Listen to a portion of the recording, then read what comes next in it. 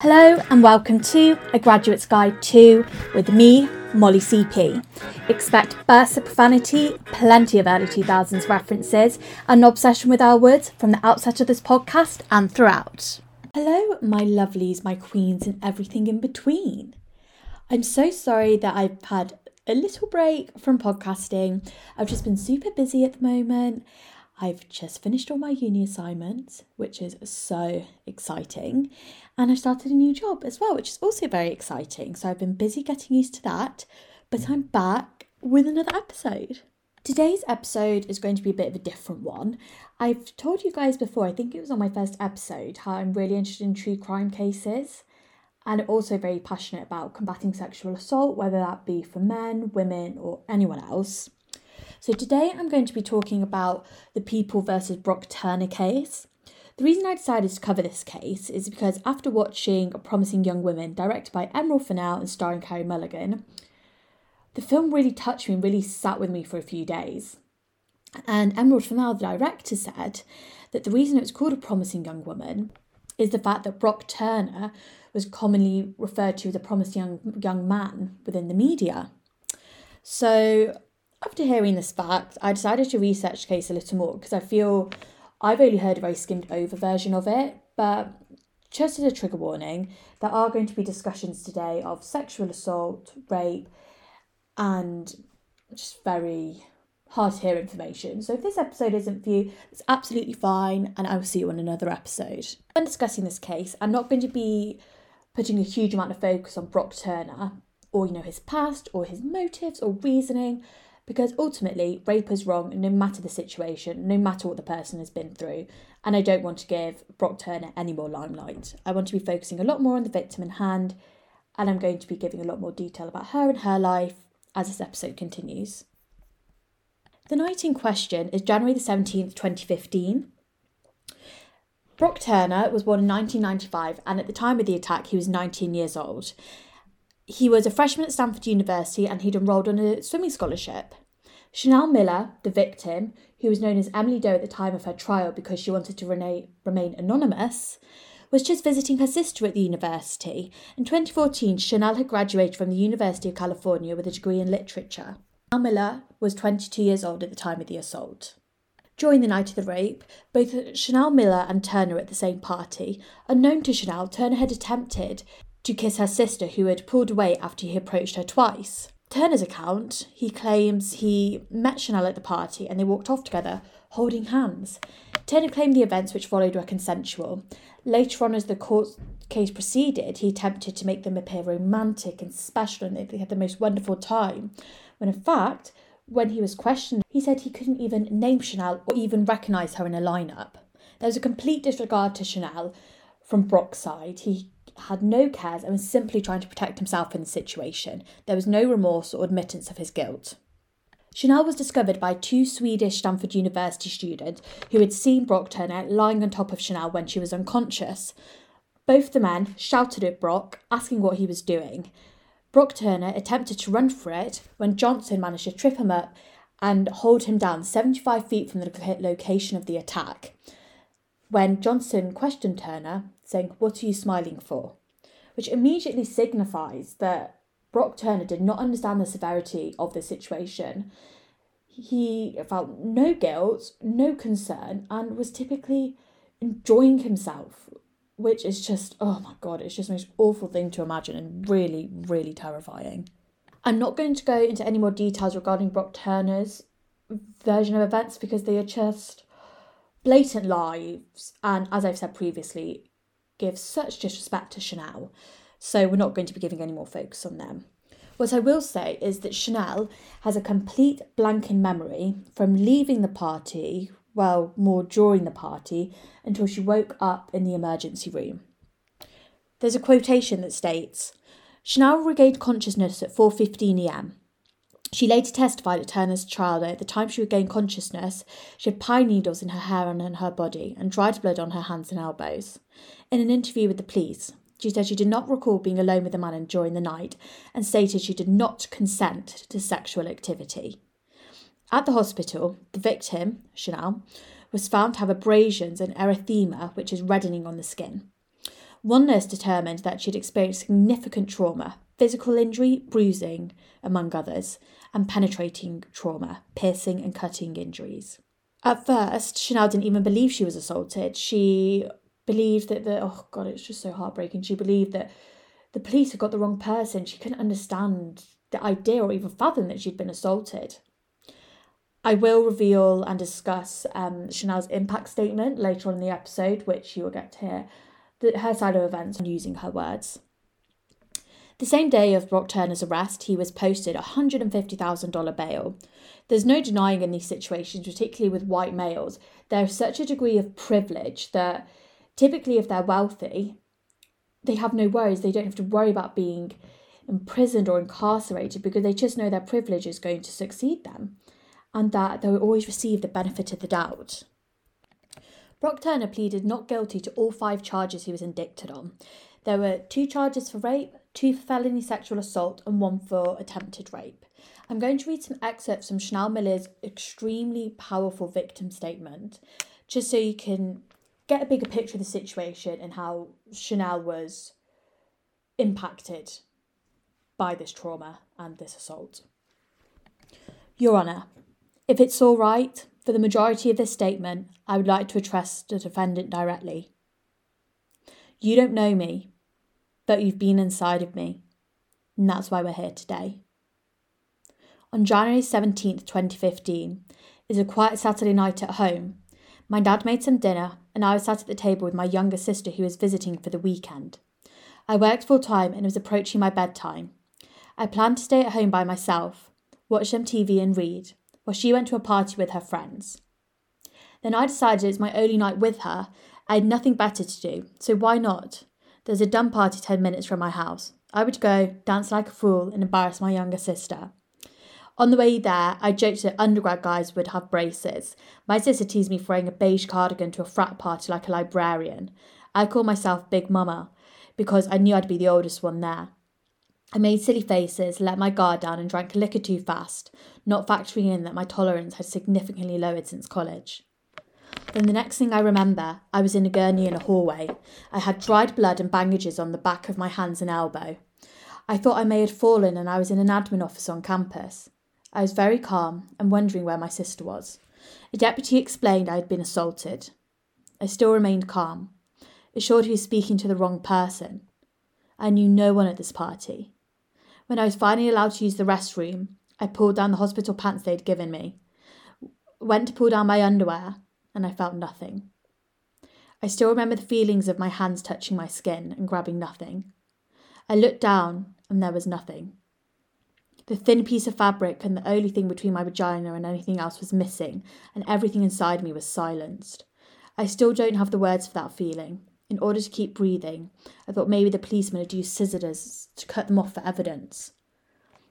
I was asked to sign papers that read rape victim, and I thought something has really happened. My clothes were confiscated and I stood naked while the nurse held a ruler to various abrasions on my body and photographed them. The 3 of us worked to comb the pine needles out of my hair, 6 hands to fill 1 paper bag. To calm me down, they said it's just the flora and fauna. I had multiple swabs inserted into my vagina and anus. Needles for shots, pills, had a Nikon pointed right into my spread legs. I had long pointed beaks inside me, and I had my vagina smeared with cold blue paint to check for abrasions. After a few hours of this, they let me shower. I stood there examining my body beneath the stream of water and decided, I don't want my body anymore. I was terrified of it. I didn't know what had been in it, if I had been contaminated, who had touched it. I wanted to take off my body like a jacket and leave it at the hospital with everything else. On that morning, all I was told was that I had been found behind a dumpster, potentially penetrated by a stranger, and that I should get retested for HIV because results don't always show up immediately. But for now, I should go home and get back to my normal life. Imagine stepping into the world with only that information. One day I was at work, scrolling through the news on my phone, and came across an article. In it, I read and learned for the first time about how I was found unconscious, with my hair dishevelled, long necklace wrapped around my neck, bra pulled out of my dress pulled over my shoulders and pulled up above my waist. That I was butt naked all the way down to my boots, legs spread apart above my waist. Legs spread apart, and had been penetrated by a foreign object by someone I did not recognise. This was how I learned what had happened to me. Sitting at my desk, reading the news at work, I learned what happened to me the same time everyone else in the world learned what happened to me. That's when the pine needles in my hair made sense. They didn't fall from a tree. He had taken off my underwear and his fingers had been inside of me. I don't even know this person. I still don't know this person. The night after it happened, he said he didn't know my name. Said he wouldn't be able to identify me in a lineup. Didn't mention any dialogue between us. No words, only dancing and kissing. Dancing is a cute term. Was it snapping fingers and twirling dancing, or just bodies grinding up against each other in a crowded room? I wonder if kissing was just faces sloppily pressed up against each other. When the detective asked if he had planned on taking me back to his dorm, he said no. When the detective asked how he'd ended up behind the dumpster, he said he didn't know. He admitted to kissing other girls at the party, one of whom was my sister who pushed him away. He admitted to wanting to hook up with someone. I was the wounded antelope of the herd, completely alone and vulnerable, physically unable to fend for myself, and he chose me. Sometimes I think if I hadn't gone, then this would never have happened. But then I realised it would have happened, just to somebody else. You're about to enter 4 years of access to drunk girls and parties, and this is the foot you started off on. Then it is right for you did not continue. The night after it happened, he said he thought I liked it because I rubbed his back. A back rub. Never mentioned me voicing my consent, never mentioned us even speaking. A back rub. One more time, in public news, I learnt that my ass and vagina were completely exposed outside. My breasts had been groped, fingers had been jabbed inside me along with pine needles and debris. My bare skin and head was being rubbing against the ground behind the dumpster, while an erect freshman was humping my half-naked, unconscious body. But I don't remember. So how do I prove I didn't like it? If you're hoping that one of my organs will implode from anger and I will die, I'm almost there. You were very close. This is not a story of another drunk college hookup with poor decision-making. Assault is not an accident. Somehow you still don't get it. Somehow you still sound confused. I will now read portions of the defendant's statement and respond to them. You said, being drunk, I just couldn't make the best decision and neither could she. Alcohol is not an excuse. Is it a factor? Yes. But alcohol was not the one who stripped me, fingered me, had my head dragging against the ground with me almost fully naked. Having too much to drink was an amateur mistake. That I admit, but it is not criminal. Everyone in this room has had a night where they have regretted drinking too much, or know someone close to them who has had a night where they regretted drinking too much. Regretting drinking is not the same as regretting sexual assault. We were both drunk. The difference is, I did not take off your pants and underwear, touch you inappropriately, and run away. That is the difference. That is only some small excerpts from the victim impact statement. If you want to read the whole one, it's available on BuzzFeed, and there's also a really incredible reading of Chanel reading her impact statement on YouTube, which I highly recommend watching. Even despite this incredibly moving, raw piece, Brock Turner was sentenced to a minuscule 6 months in prison.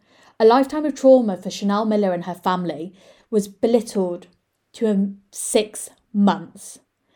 On March 30th, 2016, Turner had been found guilty of 3 felonies: assault with intent to rape an intoxicated woman, sexually penetrating an intoxicated person with a foreign object, and sexually penetrating an unconscious person with a foreign object. Prosecutors recommended that Turner be given a 6-year prison sentence based on the purposefulness of the action, the effort to hide this activity, and her intoxicated state. Santa Clara County probation officials, including his probation officer, Monica Lassiter, recommended that Turner receive a moderate county jail sentence with formal probation based on Turner's lack of criminal history, youth, and expression of remorse. I've seen continuous accounts of people feeling, especially on the defence side, that Brock Turner had such a bright future ahead of him. Why can one mistake ruin his life? And there's just such disregard towards Chanel and her life. Her life's been destroyed. Her emotions have been destroyed because of this man's actions. He's not even a man, he's a boy. He's a pathetic little boy who just did the most grotesque, violent act that you can even fathom. And the fact that there are people standing out there defending him, saying he still deserves a future, is absolute bullshit. How can someone who violates another person deserve any kind of future at all? It was then revealed on the June 2nd, 2016, Judge Aaron Persky sentenced Turner to 6 months in Santa Clara County Jail, followed by 3 years probation. After 3 months of jail, Turner was released on September 2nd, 2016. He's a permanently registered sex offender and was made obligated to participate in a sex offender rehabilitation program. 3 months. It just leaves me speechless. I just think, how can anyone, any victim, feel they can come speak up when scum of the earth men, or, you know, women or whoever is the perpetrator, like Brock Turner, violate someone's body, entering it without permission, and 3 months is considered an adequate punishment? There was a huge deal of controversy surrounding the sentence. Many believe the sentencing judge, Aaron Persky, had held a bias in favour of Turner, as Persky himself had been a former student and lacrosse team captain at Stanford University. Typical lad culture, backing each other up, assuming the lad should win. It's just, I know you can't see me right now, but my hands are like tensing. It just makes me so angry. Turner's father protested the prison sentence, despite being 6 months at the time, and he requested by the prosecutor, saying the sentence is a steep price to pay for 20 minutes of action out of his 20 plus years of life. Santa Clara County District Attorney Jeffrey F. Rosen criticised the letter from Turner's father to the court, saying it has reduced a brutal sexual assault to 20 minutes of action. I feel like this is really important to mention because it shows what kind of environment Turner grew up in and what perhaps many men or boys are learning from their fathers. It's learnt behaviour, and the fact that his father has given no respect to women, no respect to Chanel and the trauma she has been experiencing at the hands of her son, it's just baffling. And it shows that we need to have, particularly in schools, universities, or any form of education, sexual assault awareness and what consent is and what consent means, and how things like this should never happen in the first place or ever at all. And should never cross someone's mind. And it, oh my goodness, it is just baffling, as I've said many times. And I just think it shows hugely that we learn from our elders and those in pop culture who influence. And there needs to be equality in our lives, encouraged and broadcasted. And, you know, women respected and not being put down to, described as 20 minutes of action. It's just vile. Chanel Miller has gone on to have a very successful and fruitful life. When she was still under the pseudonym Emily Doe, she was honoured at Glamour's Woman of the Year Awards in 2016. She's released an autobiographical memoir called Know My Name, a memoir, and spoken out publicly many times about her assault and the effect it had on her, and giving a voice to women all over the world. Chanel is an absolute hero. She is such an inspiration to me and many other women out there. Her strength and her courage is just incredible and breathtaking. And I really hope you guys take the time to research Chanel, perhaps read her book, watch an interview, because she is just the most incredible woman, one of the most incredible women I've ever come across. And I think it's really important to show that such horrendous trauma and violation, you can still push through to the other side. Chanel managed to, after her rapist was sentenced to merely 3 months and is now walking about the world like nothing has happened. And yeah, Chanel is just the most incredible woman. And I think you guys should definitely look into her work. I think she's just amazing. I know that was a bit of a heavier episode, but I felt it was really important to talk about. God, I feel drained after talking about that.